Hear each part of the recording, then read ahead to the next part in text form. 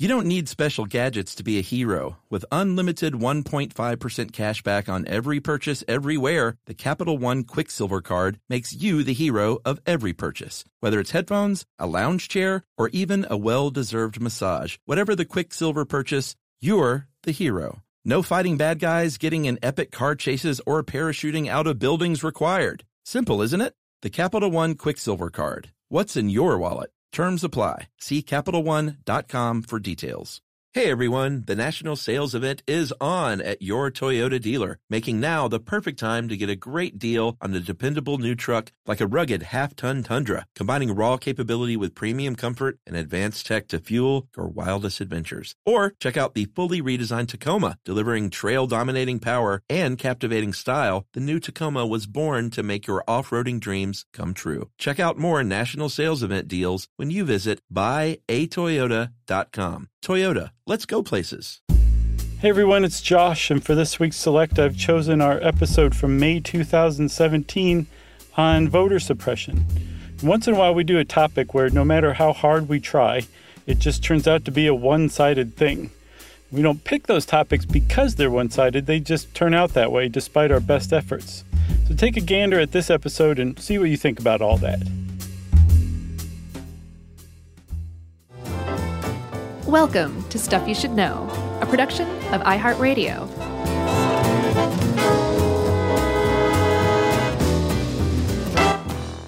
Hey, and welcome to the podcast. I'm Josh Clark. There's Charles W. Chuck Bryant, and there's Jerry Jerome Rowland. You put the three of us together in a room, shake it up, pick out some of the chest hairs, you got stuff you should know. Ugh. Oh, that was gross. I thought you'd like that. You ready to get angry on this one? I'm trying to keep it cool, man. I woke up yesterday and said, I really want to tick off a significant portion of our listeners. So what topic could we do? And I thought, voter suppression, perfect. Well, you know what, man? I've been trying to think about why this bugs me so much. Voter suppression obviously bugs me because it's not right. Sure. But what really bugs me, I think, is that if you're in Washington, D.C., and you're in government, like, everyone knows about this stuff, and everyone talks about it, frankly, when microphones aren't around. Right. Like, do you watch the show Veep? I love it. I've only seen season 5, but man, it is so good. Like, supposedly, that's kind of how it is. Sure. Like, when the microphones aren't around, they all talk about politics in very frank terms. But as soon as you get on television or in front of a microphone, you have to toe the party lines on both sides with this rhetoric crap. And it ends up you can't even really talk about the things. Well, no, but plus also I think one of the reasons that is the way it is because you got to feed the sheeple like a certain, like you said, that company line or that party line. Because if you really talked about what was really going on, some of the people who agree with your BS would otherwise disagree with the actual thing that's going on. You know what I'm saying? Well, yeah, and let's just go ahead and say it. In this one, on voter suppression, historically, the Republican Party has purposely done things to try and keep certain people from voting because they probably vote Democrat. Right. And they can't just say that. So they say, no, it's really about voter fraud. Right. That's a big problem. And right. Democrats want those votes, and they say it's because they just want a very inclusive democratic process. But that's not true. They want those votes because they're probably going to be Democrat votes. Right, and Democrats will do anything, including voter fraud, to get people to the polls or to get those votes. That's the argument that's going on right now. Yeah, but you know what I'm saying, though? Like, neither one of them can say those things. So they have to stand behind these two kind of bogus reasons. And it's just infuriating. Right. So the reasons, these bogus reasons, ostensibly bogus reasons, are that if you take measures to make it a little difficult to vote, what you're going to do is protect the integrity of the electoral system, right? This is the Republicans' viewpoint. If you do that, then there's going to be a couple of things. One, you're going to cut down on fraud, which, again, the Democrats are just total fraudsters when it comes to voting, as far as Republicans are concerned. Right. And then it's also going to, in some cases, sure, it's going to make it a little difficult for some people to vote. But the Republican way of thinking is, if you really care about voting, you're going to do whatever it takes to get to that poll and register and vote. And if you don't, if just a couple of simple barriers will keep you from doing that, then nuts to you, man. I don't care about your vote. Yeah. And TS for the Democrats, who you probably would have voted for. That's the argument in public that you're talking about that you're saying is bogus, when it's really these people who are having access issues to voting because of the laws that the GOP is putting up are more likely to vote for Democrats. So hence these are targeted attempts to block people from voting for Democrats. Yeah. That's the reality of it, allegedly. We should say, Chuck, like there's just calling it voter suppression is kind of controversial in and of itself. Well, yeah, no one likes to use those words because on the one side, like you said, there's like it's not about voter suppression. It's about like, what's wrong with having to have an ID to go cast a vote? Right. I mean, on its face, it makes sense. Sure. They say you have to have ID to buy alcohol. If some clerk decides that he wants to see your ID, you have to show it to him or you can't buy alcohol. What's the problem with that, Well, right. And then you go to some parts of Texas and they say, well, you can use your gun license to vote, but don't use your student ID. That doesn't count. Right. So like it's the fact that they're all very targeted, and everyone will see as we go through this, it's very targeted. Like, and we'll bring up specific cases where, they find out like, oh man, leading up to the election where Barack Obama's first presidential election, we saw a surge in increase in black voters in this county. So let's go to that county specifically and introduce some legislation that's going to make it harder for them to get to the polls. Right. Specifically there. Yeah. It's maddening. Oh, it is. It's infuriating. Even I was reading kind of the other side on this by a guy named David French, who writes for the National Review. Yeah. And he was saying, even he was like, if that happens, what you just described, it should be vigorously litigated, that there's no excuse for that. For anything that's specifically targeting like minorities or the elderly or making it difficult for any group that to like purposefully making it harder for them to vote and targeting people like that, then yeah, it should be litigated and those rules should be thrown out. Well, and that happens. It is litigated, and quite often courts do say, like, you can't do this. And they say, all right, well, we won't do it again, but it worked on this election. Right. Well, one of the reasons why we're currently in the midst of a really massive wave of voter suppression laws that are sweeping the country right now. And one of the reasons why it's being allowed to go on is because just like in Citizens United, the Roberts Supreme Court said, you know what, things are fine. We're just going to gut an important provision of the Voting Rights Act of 1965. And we'll talk a little bit more about that in a minute, but it basically said these states and these specific districts in these states have a history of voter suppression. And we, the federal government, are going to keep an eye on you so much so that you can't make any changes to your voting procedures without the federal government approving it. Right. And in 2013, I believe the Supreme Court said, you know what? We're fine. We're post-racial. We had a black president. We don't need that anymore. And they overturned that provision of the Voting Rights Act, and it's allowed, again, this massive wave of voter suppression laws to be passed in this country. Man, we're already riled up. It's tough not to be, What were you going to say? Should we take a break? No, not a break. I was going to say, should we just go back and talk about history a little bit? Yeah, let's, man. Because the history is much easier to stomach. Yeah, right. Okay, so, and you put this article together with our own article and a bunch of other good stuff. Yes. Nice work. Thanks. But you point out that very astutely that it's not in the Constitution, the right to vote. This has been left up to the states over the years, even though we've had amendments since then that obviously allowed certain people the right to vote.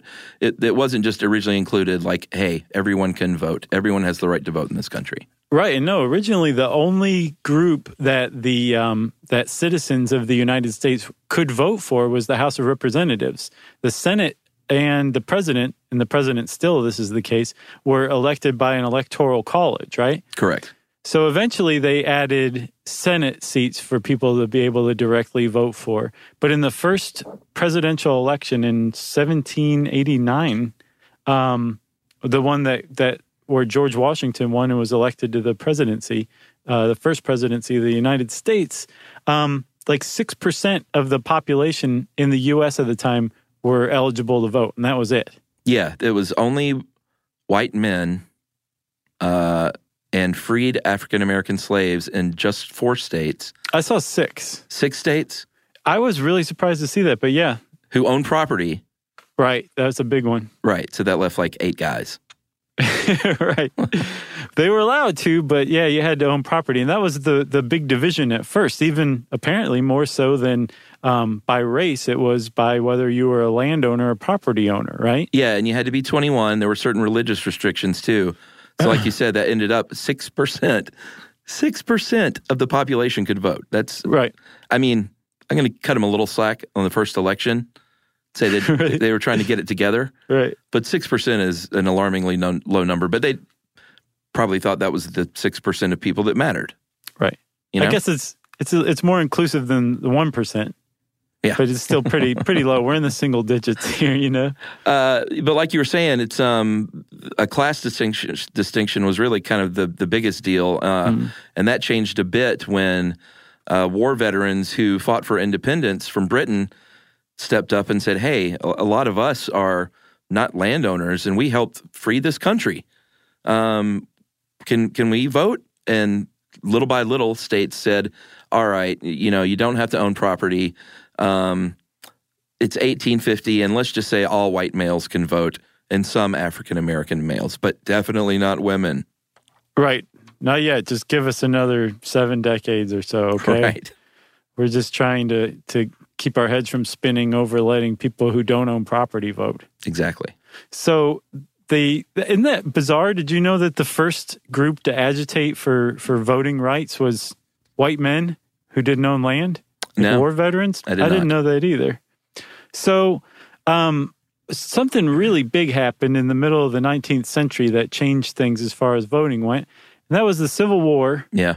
And the 13th Amendment that ended slavery, followed by the 15th Amendment that granted suffrage to all men in the United States. Yeah, regardless of race, color, or previous condition of servitude. But again, not women. Right, and it should have said ... supposedly. Because right. that 15th Amendment is what unleashed sort of the first, like before there was just voter suppression. They were like, no, you just can't vote. And now they said, well, you can vote, and so they had to be creative with their voter suppression. Right. And at first there was a period of Reconstruction in the South after the Civil War where federal troops, I guess it was led still by General Ulysses Grant, if he wasn't president by now, where federal troops were occupying the South under martial law, right? Yeah. And they were enforcing the 15th Amendment and other laws that had come into effect after the Civil War. And it was like black people could hold office. They could vote. They could live in this transition period from slavery into freedom. And they were doing it under the auspices of the Union Army. But then the Union Army withdrew pretty prematurely, I think in the 1870s, early 1870s. And it went from the Reconstruction South, which ended up lasting just a few years, to what became known as the Jim Crow South, which was basically slavery by any other name than slavery. Yeah, that's when the Dixiecrats, which were conservative Democrats, I guess conservatives of the day, that's when they started to get creative and said, all right, well, we have this new 15th Amendment, so let's try and think of a lot of ways, even though the law says that black men can vote, that we can keep them from doing so. So how about a literacy test? And not only just a literacy test, but maybe one only in English, so that way there's no way an immigrant can vote if they can't read English. Mm-hmm. Or maybe some poll taxes where you have to pay like $1 to register to vote. But in like 2016 money, that was like $800. I actually looked it up. It's $9,000. in the early 1900s. I looked up like Texas. It was $1.50 to register, and that would be like $43 today. Yeah, but for a poor person who is maybe waffling on whether or not to bother voting, sure, charging them $43 is probably going to seal a deal. And Georgia actually had a cumulative tax, apparently, for many years, where every year, like if you were 40 years old, every year from the age of 21 that you weren't registered to vote, you would have to pay per year when you first registered to vote.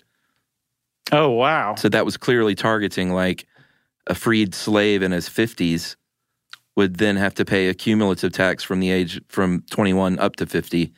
And, and again, that just basically meant no one was going to register. Well, there were a lot of grandfather clause laws, too, which basically said that if you were registered to vote prior to the 15th Amendment, or your grandfather was registered to vote prior to the 15th Amendment, you were eligible now under these Jim Crow laws. But most black people in the South were not registered to vote, nor were their grandparents prior to the 15th Amendment. So that basically just stripped them of their voting rights automatically as well. And you mentioned the literacy tests too, Chuck. Did you look into those at all? Yeah. I mean, some of them. Some were like recite the U.S. Constitution. Yeah. Some of them, some were like do that. 20 pages long, and they would be administered by white Democrats. And again, Democrats at the time were the party of conservatives. We should do an episode on that, on when the parties switched names. We've chatted about that before. So it would be left up to this poll worker who is administering the literacy test. It would be left up to their judgment whether the person passed or failed. Yeah. Like it was up to them. It wasn't an objective test. It was a subjective test. Yeah, and so the end result of this is in 1940, not 1840, these suppression campaigns worked so well that only 3% of eligible voters, African-American Southerners, were registered to vote by 1940. And it's probably one of the worst parts about that is that I'll bet in 1940 that the average white person considered black people politically disengaged in this country because of statistics like that.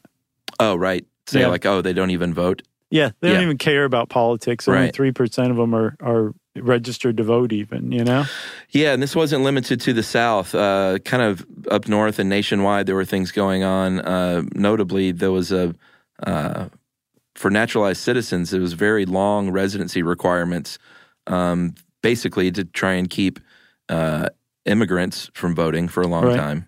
Especially the Chinese, apparently. Did you know that? I did not. There was an 1882 law. It's pretty on the nose. The Chinese Exclusion Act. And it said if you're Chinese and you're an immigrant, you're not allowed to become a citizen, which meant they couldn't vote. And this was on the books in the United States until 1943. Yeah, this stuff isn't ancient history. That's why it's just so shocking, Yep. So 1920 comes along, and women were finally given the right to vote. Yeah. Thanks to the 19th Amendment. And you mentioned the Voting Rights Act of 1965, which finally got rid of the Jim Crow voting laws officially in the South. But that didn't mean that suppression and intimidation didn't still go on. No, like whenever the federal government decided that it needed to lend a hand and assist the black population of the southern states in gaining their citizenship, that there would be a huge backlash to that. And initially it meant the formation of the Klan. And then after the Civil Rights Act, the Klan again experienced this huge resurgence in popularity and membership, and acts of white terrorism just became the norm. And now that we're looking back on it, we think of like the civil rights movement. When I think of that, I don't think of it as actually agitating for civil rights. I think of it as agitating for full citizenship and equal treatment under the law and everything that makes up civil rights. But you don't think of it as like really at the basis, what the civil rights leaders were agitating for were things like protection of their voting rights. Right. Access to the polls, just as any white person would enjoy. And that march, that very famous march from Selma to Montgomery, did you see that movie, Selma?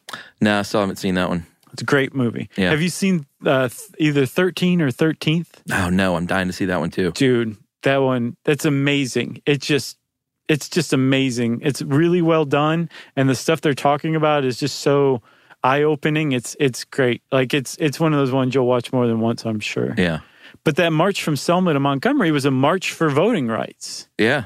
And it actually helped usher in this Voting Rights Act of 1965 because the Alabama State Patrol, I believe, on like horseback with batons and whips and nightsticks and tear gas, just ruthlessly beat these unarmed, peaceful protesters in the street of Selma. And it was all captured on national television and broadcast. And it really changed the mood of the nation as far as that goes. And it actually was supremely counterproductive to people who were against black voting because it helped protect black vote by the federal government through the Voting Rights Act of 1965. Yeah, another thing that came with that act was an official ban on any, quote, test or device, end quote, to qualify voters on the basis of literacy, education, or fluency in English. And then it took all the way till 1966 until poll taxes were banned, which was kind of way later than I thought. Well, it was like the next year. Well, no, I mean just period. Oh, yeah. No, those Jim Crow laws were basically done away with after a century. Yeah. As they were around for a century in one form or another. Unbelievable. Yeah. And then finally, during Vietnam, they finally lowered the voting age to 18 in 1971, post-Vietnam, because veterans were like, hey, I can be drafted and shot and killed for my country, but I can't vote. Yeah. And they all went, yeah, that's a good point. It is a good point. It's tough to argue that one. You want to take a break? Yeah, man. All right, we'll be right back and talk about the 11 voter suppression techniques. Stuff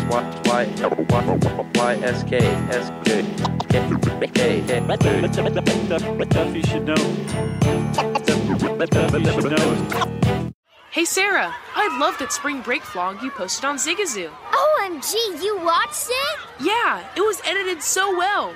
I think you're so talented. Social media interactions are only positive when you use Zigazoo. Zigazoo is the world's largest and safest social media network for kids. Your kids can upload their content and see what their friends are up to. With Zigazoo, they can create videos, enter to win prizes, and try out the latest dances and trends. There's no commenting, no text messaging, and everything is 100% human moderated.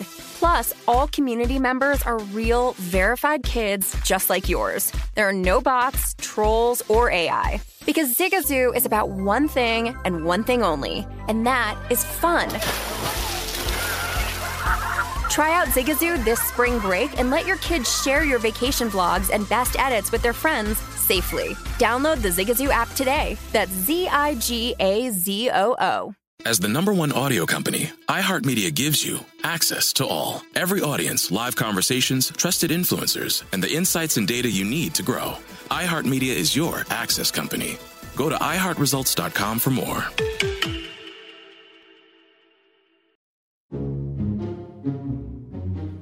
What does optimism look like?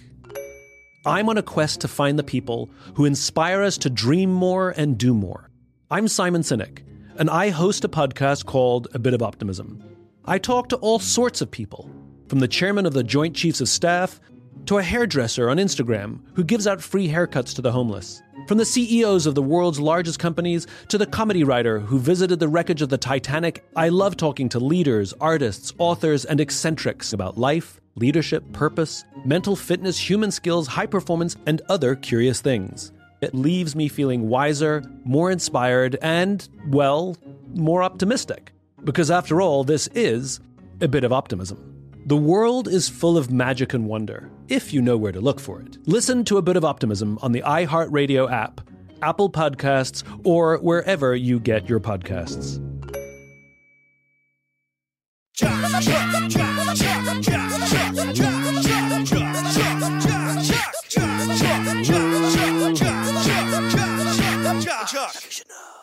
All right, we're back. And before, actually, we move on to some of these 11 techniques, my question for you, sir, the basis of all this is voter fraud is what the argument is for a lot of these, especially with ID. So is that, like, is voter fraud real? So, I mean, everything I came across that strike me as legitimate, although I'm not sure how legitimate, like, say, a conservative might find it. But like the Brookings Institution, to me, it's definitely left-leaning, but I would also say that it's quite a legitimate think tank. Right. But the studies that I've come across all say, no, it's not really a thing. Like it's basically a specter. It's a potential possibility, but in actuality, it's not a thing. And one thing I saw was that, and this came, I'm not sure where this one came from, but 86 convictions out of 300 million votes cast in the last few elections. I would say that's probably about 10 to 12 elections. There's only been 86 convictions for voter fraud. And the other issue with this, specifically with voter ID laws, is that most of those cases of fraud where people have actually been convicted of voter fraud were mail-in ballots. And so like a voter ID card is not going to do anything for that. Right. Because you don't produce ID to mail in a ballot. So the idea that there is a big problem with voter fraud is ostensibly not real. Although, of course, Trump is going to he's carrying out an investigation. He's formed a commission. So I'm very curious to find out what they find. But even if it were a real thing, from the pattern that we're seeing, the voter ID laws aren't going to help anything anyway. So insofar as it actually makes a difference in an election outcome, it is negligible. No, and I have to say there are. It's not like the people who say, especially rank and file GOP members, right? Not necessarily like high elected officials, but just like the average GOP party member. It's not like they're lunatics for believing that there's such a thing as widespread voter fraud, right?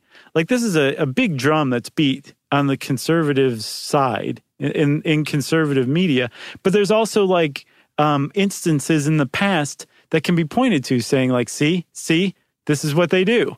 Like Acorn definitely didn't help anything. Right. Acorn was a community organizing group that had been around since I think the 80s, and they were dedicated to getting lower income, minority, people who traditionally had trouble accessing the polls or voting, getting them registered and getting them to vote, right?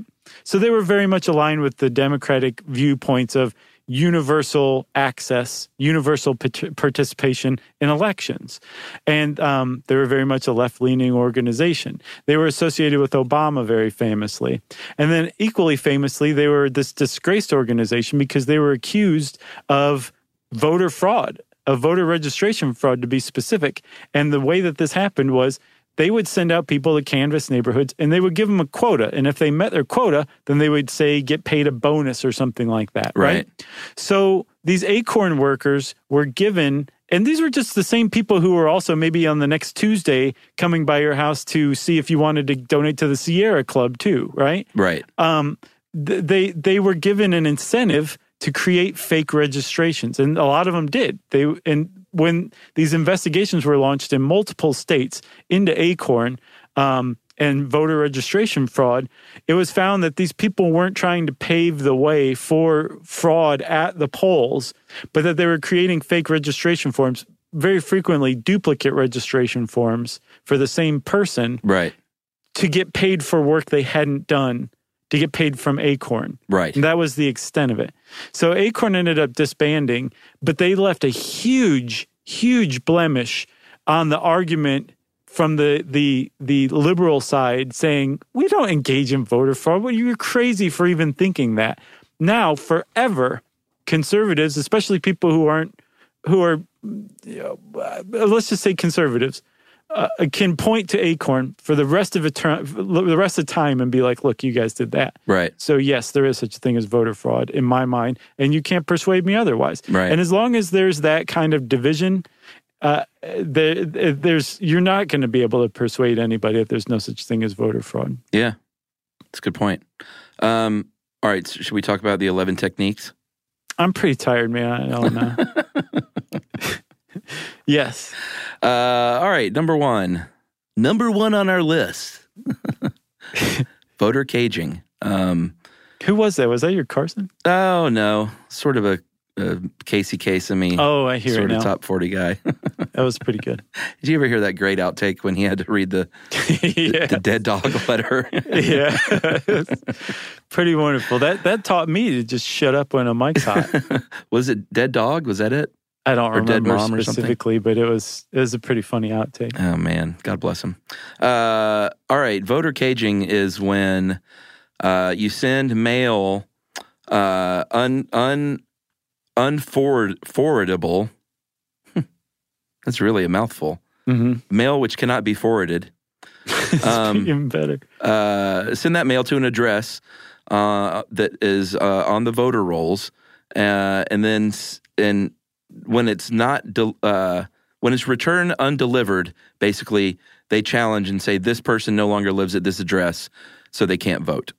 Right, which in and of itself is not scientific. It's not illegal. It's right. When you target, say, Democrats, I think specifically minorities, it becomes illegal. You can't target any minority group, but I believe you can target the opponent's party, like registered party members. But the whole point is you're saying this person doesn't live there, or else they would have gotten their mail, and because they don't live there, their vote can't count. They should be purged from the rolls. Right. Very famously happened in 1958 when this literature was sent to 18,000 registered Democrats, and then again in 1981 when Republicans sent thousands of letters to minorities, blacks and Latinos in New Jersey. And that one actually caused such a stir that the RNC got together with the DNC and said, you know what, I'm going to consent here with a consent decree, and we're not going to do it anymore.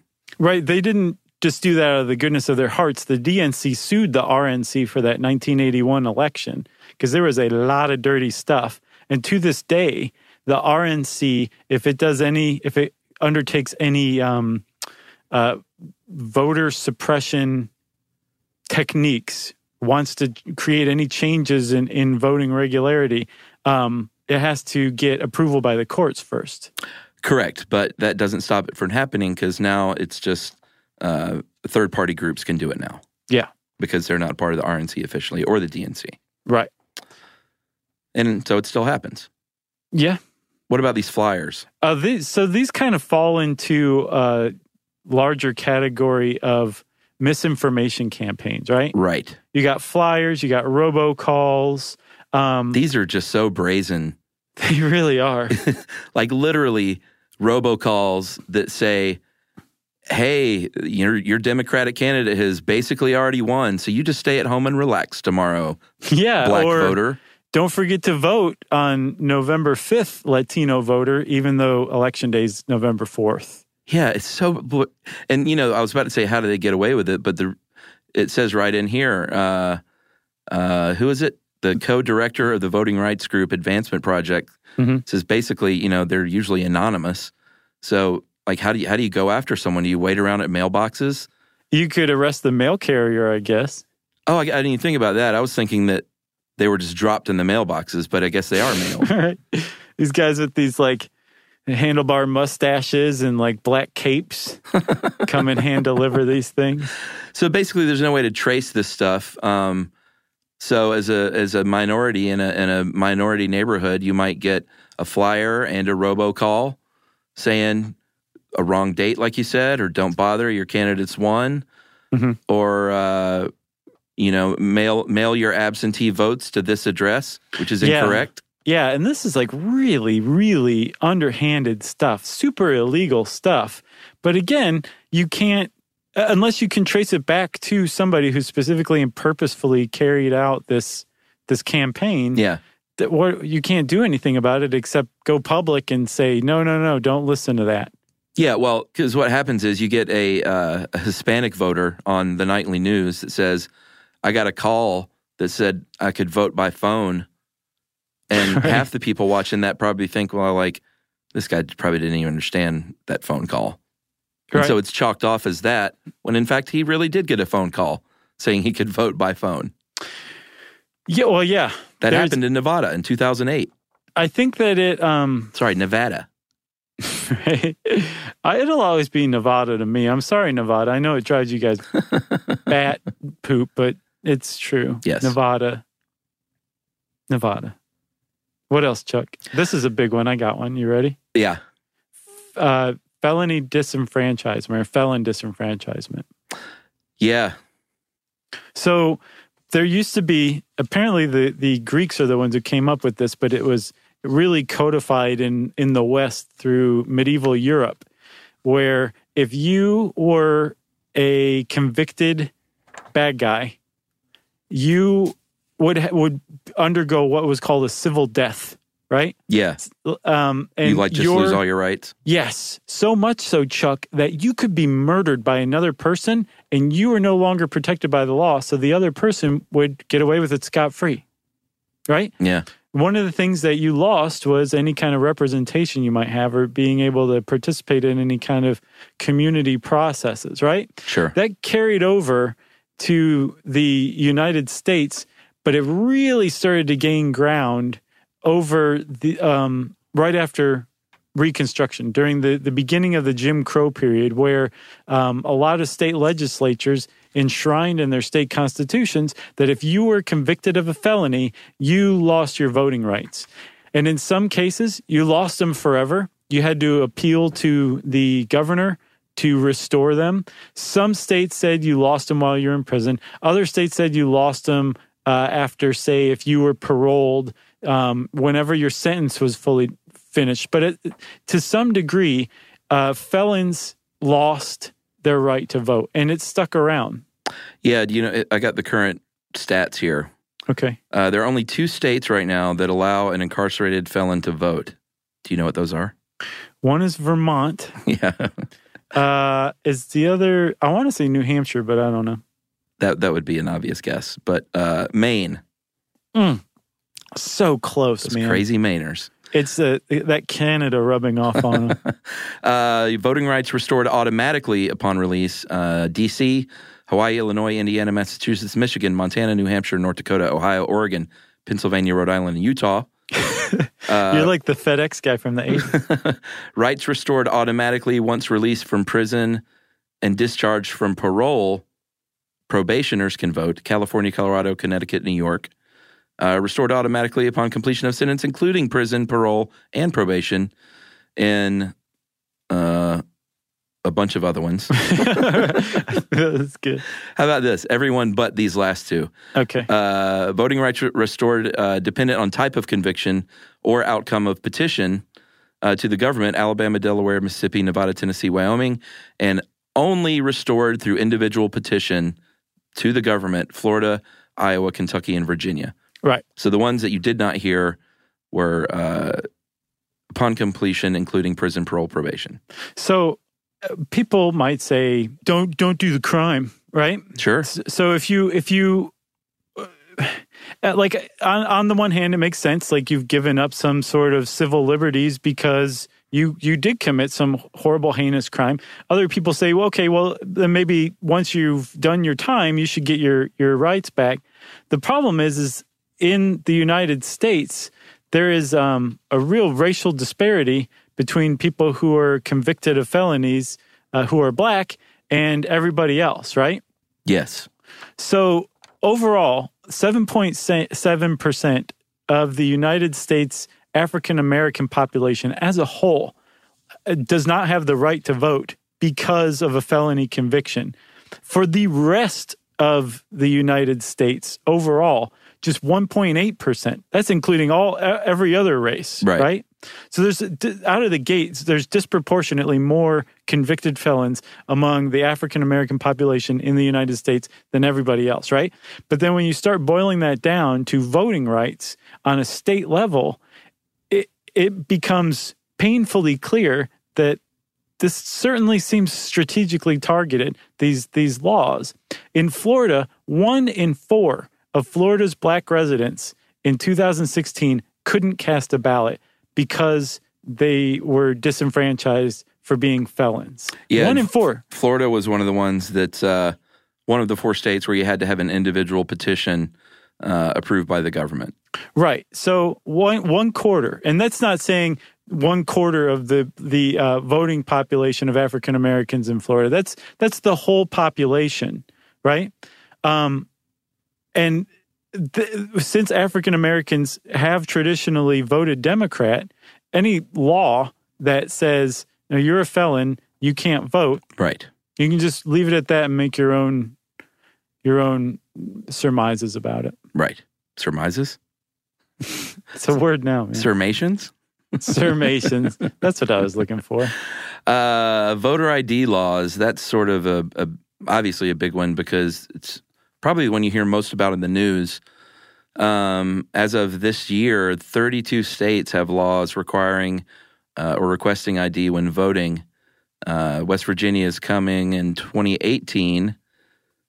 So that would make 33 states. Mm-hmm. And we mentioned Texas earlier. That's one of the states where they say like, oh, well, you can use your gun permit, but you can't use your college student ID, even though the state has issued both of those. Right, because if you're a student, you're possibly more likely to vote Democrat. If you are a gun owner, you're probably more likely to vote GOP. Right. And if you're talking nationally, 11% of Americans don't have current state-issued photo IDs. There's a lot of reasons why. Maybe you're elderly or disabled or both, and you can't drive. So, A, you don't need a driver's license. B, you have a hard time getting to the DMV just to get an ID, like a non-driving ID, state-issued ID, Sure. To vote. And once again, historically, these people might be more apt to vote Democrat. So it's hard to not look at it along those lines. Right. And a lot of people say, well, there was this commission back in, I think, 2005. American University sponsored a bipartisan commission to look into voter ID laws, right? Yeah. Whether they suppressed voting or whether they would prevent fraud. And it was led by former Reagan Chief of Staff James Baker and former President Jimmy Carter, right? Two opposite sides of the coin. Yeah, but two statesmen, you could make the case. Sure. So what they found is that both groups' concerns were valid. Yes, voter ID could prevent voter fraud. Yes, voter ID laws would suppress voting. So they suggested the government among minorities specifically, right. Yeah. Minorities, women, the elderly, and the disabled are the ones who are most likely to be affected by voter ID laws. And the poor. Right, yes, sorry. The elderly, the poor, women, the disabled, and minorities. Yes. All 5 of those groups tend to vote Democrat, too. So voter ID laws could be enacted to prevent fraud, said this commission. But if you're going to do that, you need to basically give out IDs, and you have to make access to these IDs extremely easy.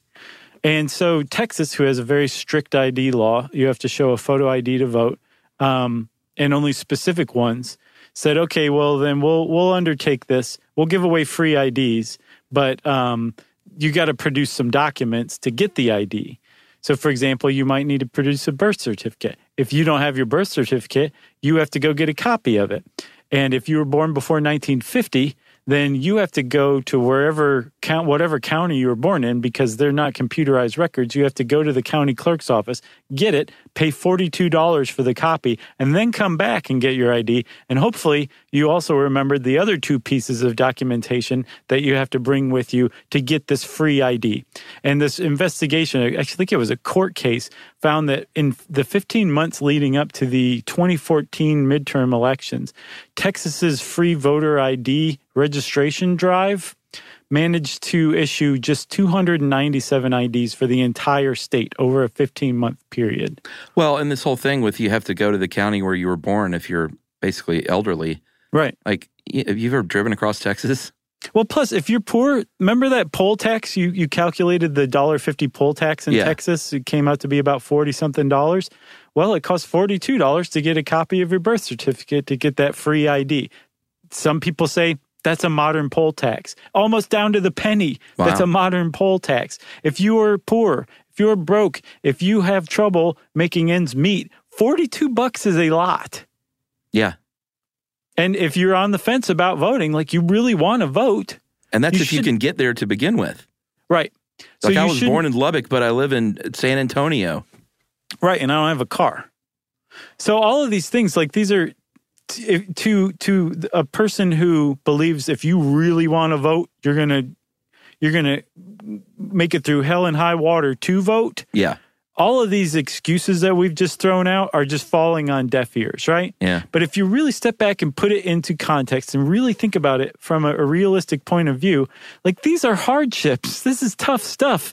And if you're a voter and you really want to vote, it could dissuade the average person from doing that. And from everything I've read, it is really easy to overlook how difficult it can be to get an ID for people who already have an ID and use them every day and have probably had one ever since their parents took them to the DMV when they were 16 to get their first driver's license. It's really easy to act like it's not a big thing to get an ID, when in reality, the poorer, the more disabled, and the more minority you are, the harder it actually is.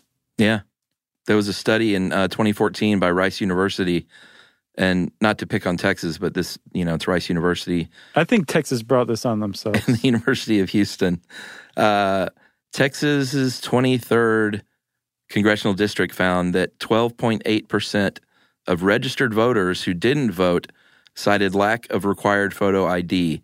So almost 13% didn't vote, and they said this because I don't have the proper identification, and only 2.7% of those people actually didn't have the right identification. So a full 10% had the right ID and didn't vote because they didn't think they did, which, and you know what, we'll take a break and talk about it after this, but the reason that's not happening is because of things like billboards and poll watchers and other intimidation techniques. So we'll talk about that right after this. Stuff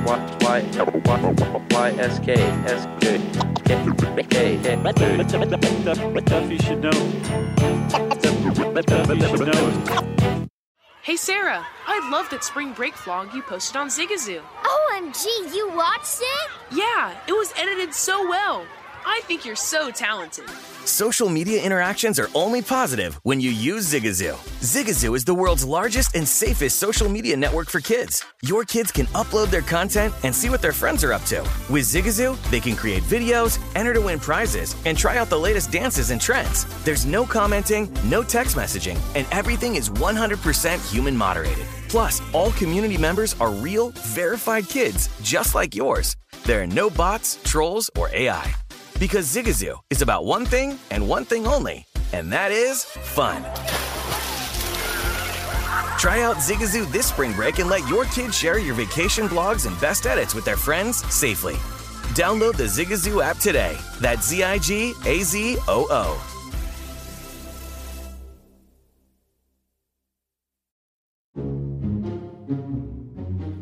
What does optimism look like? I'm on a quest to find the people who inspire us to dream more and do more. I'm Simon Sinek, and I host a podcast called A Bit of Optimism. I talk to all sorts of people, from the chairman of the Joint Chiefs of Staff to a hairdresser on Instagram who gives out free haircuts to the homeless, from the CEOs of the world's largest companies to the comedy writer who visited the wreckage of the Titanic. I love talking to leaders, artists, authors, and eccentrics about life, leadership, purpose, mental fitness, human skills, high performance, and other curious things. It leaves me feeling wiser, more inspired, and, well, more optimistic. Because after all, this is a bit of optimism. The world is full of magic and wonder, if you know where to look for it. Listen to A Bit of Optimism on the iHeartRadio app, Apple Podcasts, or wherever you get your podcasts. Hey, I'm Bruce Bozzi. On the last season of Table for Two, we had some good times at the table, enjoying lunch with some of the best guests you could possibly ask for. People like George Clooney, Julia Roberts, Scarlett Johansson, and the beautiful Sarah Jessica Parker, to name a few. Table for Two is a bit different from other interview shows. We sit down at a great restaurant for a meal, maybe a glass of rosé, and the stories start flowing. It is intimate, revealing, and often hilarious. We're back for a second season, and the guests are going to be just as incredible. We'll be breaking bread with Colin Jost, Michael Mann, Divine Joy Randolph, just to name a few. And this time around, we're going even deeper, and we'll have something new for you each week.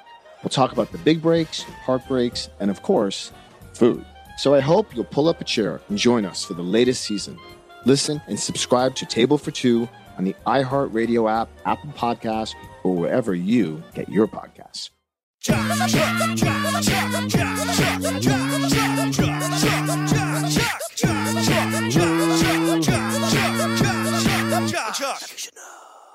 right, so I set that up with the study from Rice University. 13% in the 23rd Congressional District in Texas did not vote because they didn't think they had their right ID, even though 10% of that 13% did have the right ID and just didn't vote because they were, I don't know, misinformed by a billboard and scared to go to a polling place?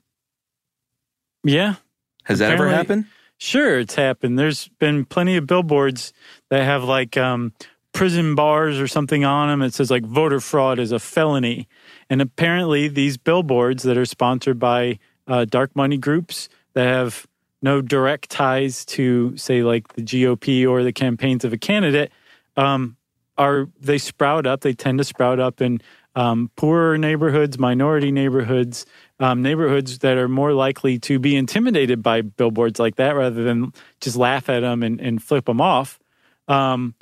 It's apparently the jury's out on whether they have an effect or not, but it's intended to be voter intimidation. Yeah, they use threatening language, like you said, like someone behind bars, and all of a sudden, let's say you're a newly naturalized citizen, or you are a felon that's now out and cleared your parole and everything, and you see those bars, and you're like, well, I'm not going to take a chance, right, and go in to vote because I might be locked up.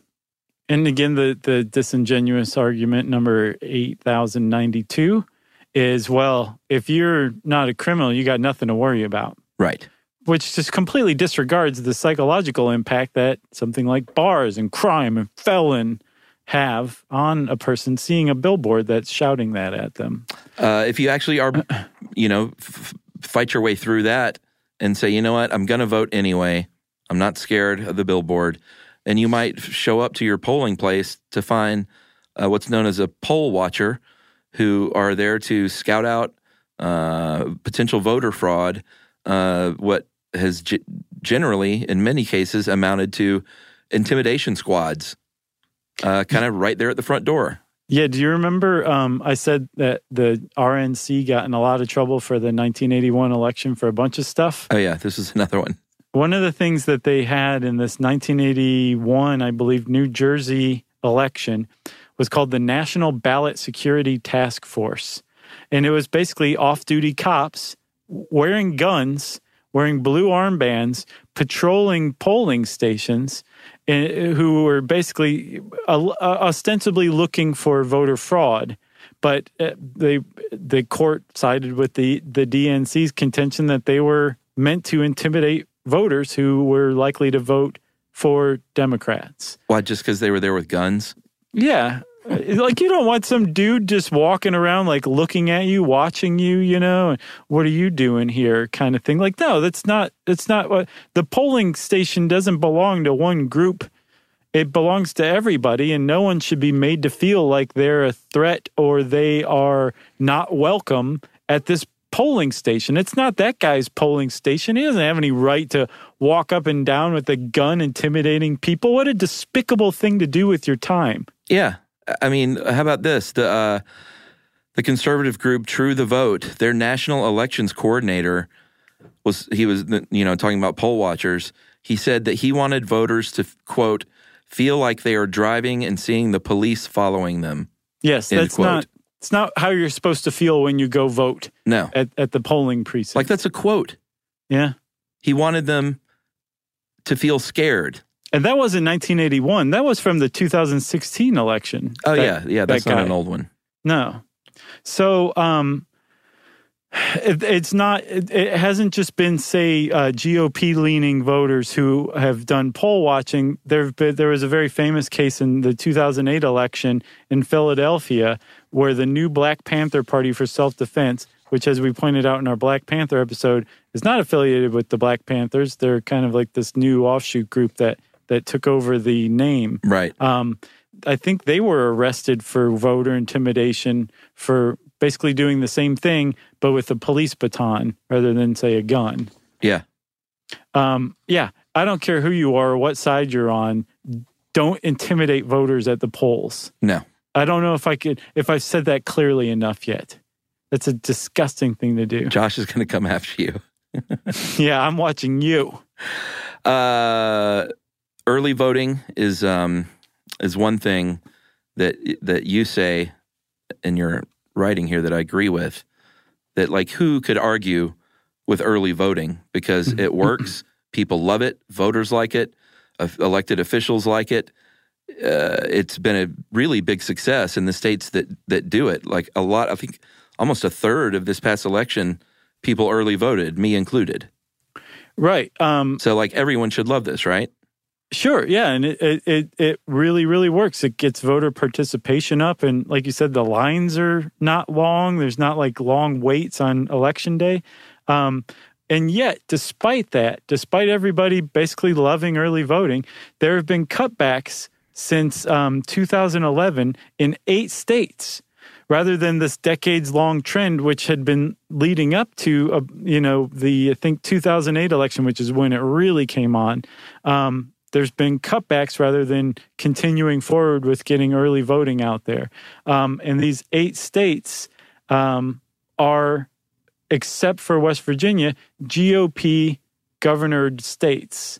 And the reason why people who are critics of these laws or changes to the rules point out, the reason why that these are being done is because in the 2008 election, this early voting was used by far and away more by African-American voters who voted for Obama and the Democrats than white voters, and specifically white GOP voters, right? Something like 70% of African-Americans in the 2008 election voted early, compared to like 50% of white voters in the 2008 election. I'm not sure what the breakdown was for Democrat to GOP, but I'm quite sure it was lopsided in favor of the Democrats in that, right? So that happened, and then all of a sudden, the midterm elections of 2010 were just a bloodbath for the Democrats and swept GOP governors and legislatures into power, and as a result,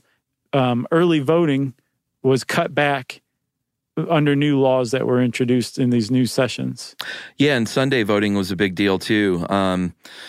Historic Black churches have had a great success story in organizing this campaign called Souls to the Polls, where they would get their church members to the polling stations on Sundays to vote.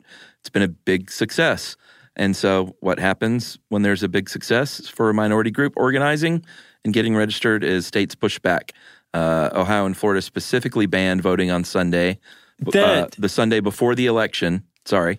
Not just any Sunday. Yeah. And that's when the Black churches had organized to vote for the Souls to the Polls campaign. And it made a big deal. And more than 18% of Floridians who voted on the last Sunday of early voting in 2008 did not vote at all in 2012 because, well, maybe not just because they weren't allowed to vote, but that right was taken away from them. And so 18% didn't vote in 2012. Right. So you do the math. Yeah.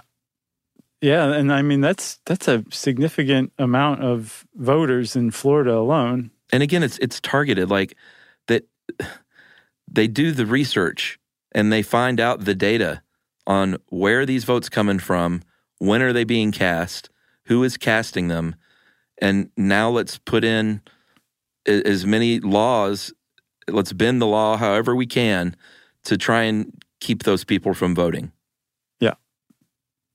Like there was a legislator in Pennsylvania that bragged during the Romney election, like, hey, our voter suppression techniques are going to give this to Romney.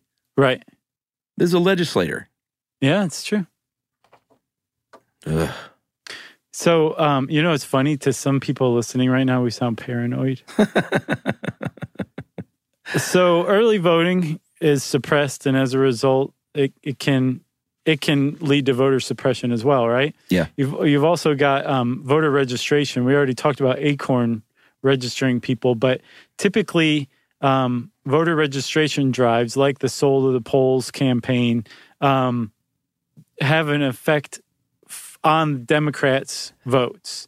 So curtailing those can lead to a suppression of votes among Democratic voters, right? Yes. And we've been picking on the GOP basically this whole time. Dude, I went all over looking for instances of Democrats doing robocalls and using intimidating billboards, and I didn't find it. They're just not out there. Yeah, that's if they specifically robocalls where they deliver misinformation. Right, or send out deliberately misinforming flyers, or supporting laws that end early voting. I didn't find it anywhere. This all seems to be, at least in this current incarnation, a GOP-led wave of voter suppression laws, right? Yeah. There is one type of voter suppression that Democrats do favor, though, basically across the board and around the country, and it's called off-cycle election scheduling. Yeah, that's when, if you may notice that there'll be an election, and you're like, what? There's an election coming up? Well, why haven't I heard anything about it? It's because it might be for the city council or the local, it's very much locally based. And right. Democrats, they know that those are not very heavily voted. It's very low voter turnout for that. So if it's a referendum on like something that has to deal with the teachers or a specific union or something, they know about it and they're really going to turn out to vote and basically have that one in the bag. Right. And teachers unions and city workers unions and basically any unions typically are Democratic leaning, right? Democrat leaning. So through this off-cycle election scheduling, by cutting down on voter participation, they're increasing the impact that these Democrat-leaning groups have on that vote, right? Well, yeah, because everyone wants consolidated elections. Like you poll people. Sure, and just like do it. Everyone will say, I'd kind of really rather just vote on everything all at once. Right, but there's this idea of controlling local elections, especially local school boards, leads to accusations of controlling developing minds of America's children, right? Sure. So Republicans have taken notice of this strategy, and this is from this great article from Eaton Hirsch from 538, and he talks about a political scientist named Sarah Anzia who was studying this, and she found that between 2001 and 2011, over 200 bills aimed at consolidating elections, getting rid of off-cycle elections, were floated across the country. Half of them specifically focused on moving school board election dates, but only 25 became law. Most of the time, the bills were sponsored by Republicans and killed by Democratic pushes. Yeah. So there is definitely voter suppression techniques, and apparently Democrats will say, well, you know what? People who aren't that informed aren't going to turn out for these off-cycle elections anyway. That's good. And people say, well, wait a minute. That's the same criticism or the same justification that the GOP uses to justify their voter suppression techniques, and you're using it for yourself. So, that really sucks when people do that. Yeah. What is that called? Hypocrisy. Yeah, I think that's a word. So, this is all still happening. A lot of these examples are kind of throughout history, but this is still going on, and especially after the 2000 election and this most recent one, it's pretty clear that like a few thousand votes can swing an election. Yeah, and so this stuff matters. Yeah, to fight it, and whoever's trying to suppress votes it can make a difference. Right. And so specifically, there's this one study that found after that huge surge.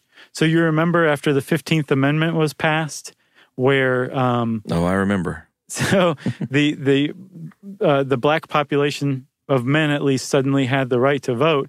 It threatened the status quo. So the status quo, the establishment, went to come up with new loopholes and issues to make barriers to voting, right? Yeah. After the 2008 election, there was a huge surge in African-American voting, threatened the status quo. So the establishment came up with new loopholes, right? And there was a study from the University of Massachusetts, should be totally disregarded because that's an elite academic education and therefore liars. But they did a study that the more states saw increases in minority and low-income voter turnout, the more likely it was to have laws floated that pushed back on voting rights, that cut voting rights during this 2013 study. And apparently there's this wave of voter ID laws specifically that just hit the country after the 2010 elections, those 2010 bloodbaths. The country was suddenly just flooded with state and local bills that sought to require voter ID, right? And it came out of nowhere, seemingly. This group called News 21, like journalism students who did an investigation under the auspices of the Carnegie Knight Journalism Foundation, they traced this back to ALEC, the American Legislative Exchange Council. And they deserve a podcast themselves. Sure. For sure. But basically, they're a group that was founded, I think, back in the 70s or 80s, that brings together elected officials in the United States who pay something like $100 in dues every 2 years, with corporations that pay thousands and thousands of dollars in dues every year. And they get them together and they say, hey, what do you need to make business easier for you? Oh, well, it would be great if we could get the Democrats to not vote quite so easily. So let's come up with some voter ID laws. They come together, they draft model legislation, and then the ALEC members go back to their various state legislatures or national legislatures and say, hey, I've got an idea. Here's a bill. Let's pass it. And so from this 2009 meeting in Atlanta, actually, a draft voter ID legislative model was produced, and it suddenly just appeared everywhere around the country starting in about 2010. Yeah. So apparently that's what's going on right now. That's behind this current wave of especially voter ID laws, but also voter suppression laws that are going on. Like the history in this country of voter suppression is pretty shameful, but it's even more shameful that we're doing it again, it seems. Yeah, North Carolina is a pretty good example of recent years. In 2013, there was a law that led by the GOP that did a bunch of things. It eliminated same-day voter registration, cut a full week of early voting. It barred voters from casting a ballot outside their home precinct. They said you could no longer straight-ticket vote. And then they got rid of a program that would pre-register high school students who would be voting age by Election Day. Scrapped it. High school students that wanted to vote, that would pre-register them, said no. Too dangerous. Yeah. So, and had one of the most strict voter ID requirements in the country. This one actually went to court, and it was struck down, and the judge ruled that it, quote, the intention to suppress African-American voters was, quote, with almost surgical precision. And the court noted that lawmakers first studied which racial demographics use which voting methods, then moved to eliminate those favored by black residents.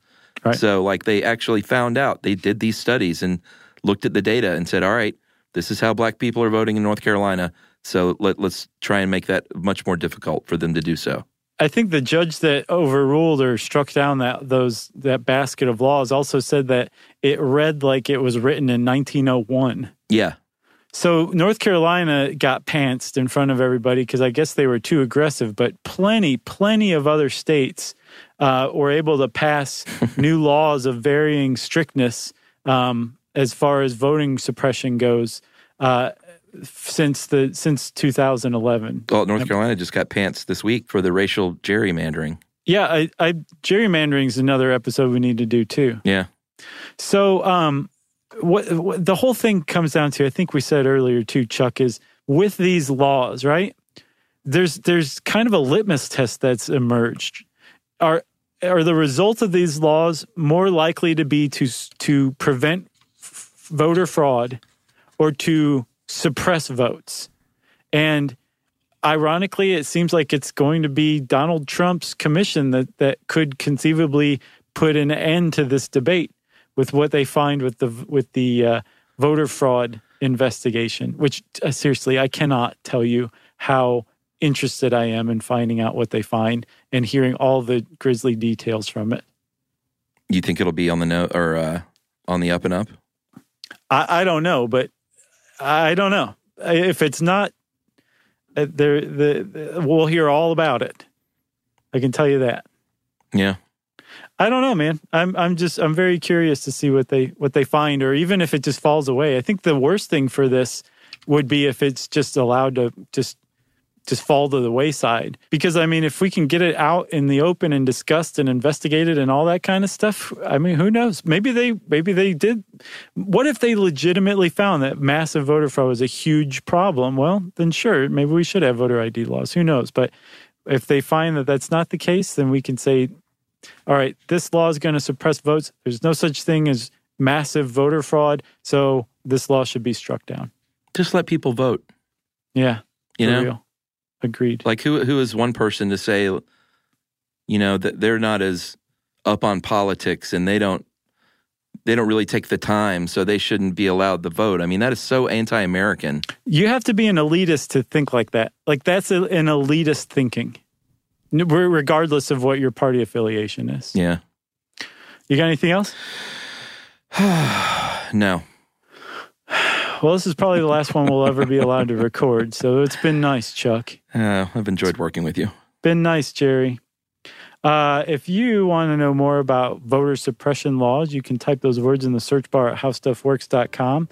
And since I said voter suppression, it's time for listener mail.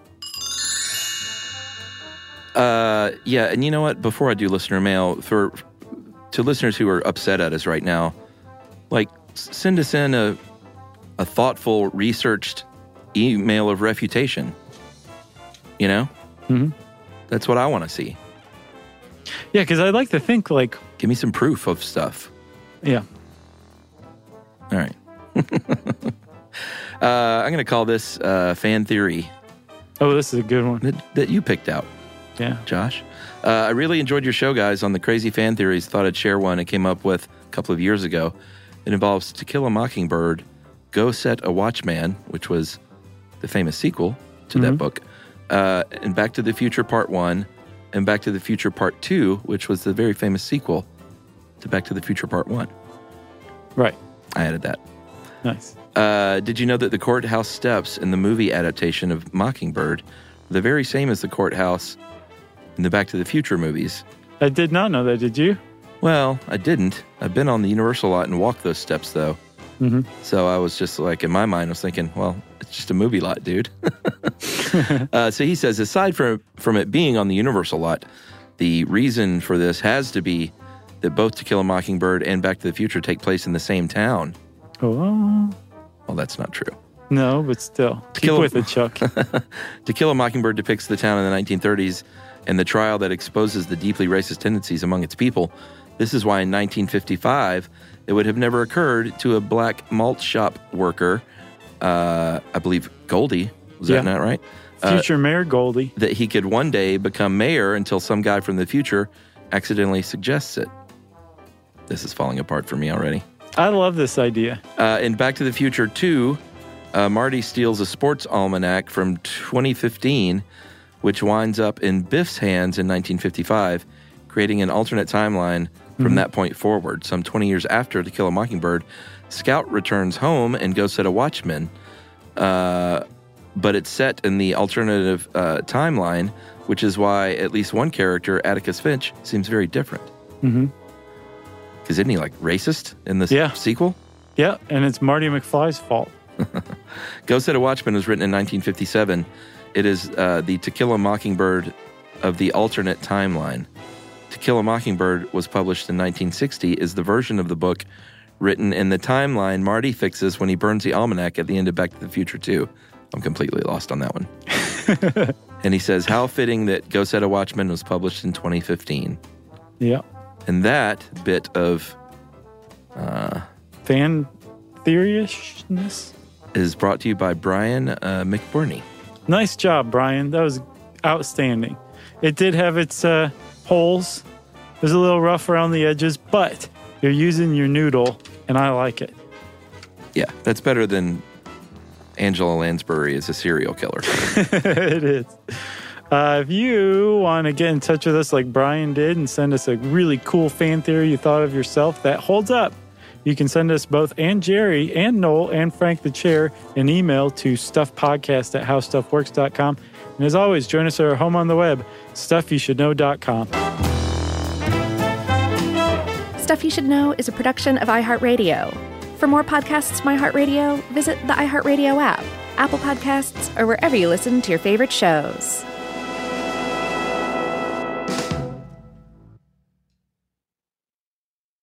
Have you heard about the social media platform for kids? It's called Zigazoo. It's a great place where kids like me can come together to make fun videos. Videos moderated by real people who review content before it's posted to the feed. I love the dance challenges. I love that it's kid-safe, COPPA certified.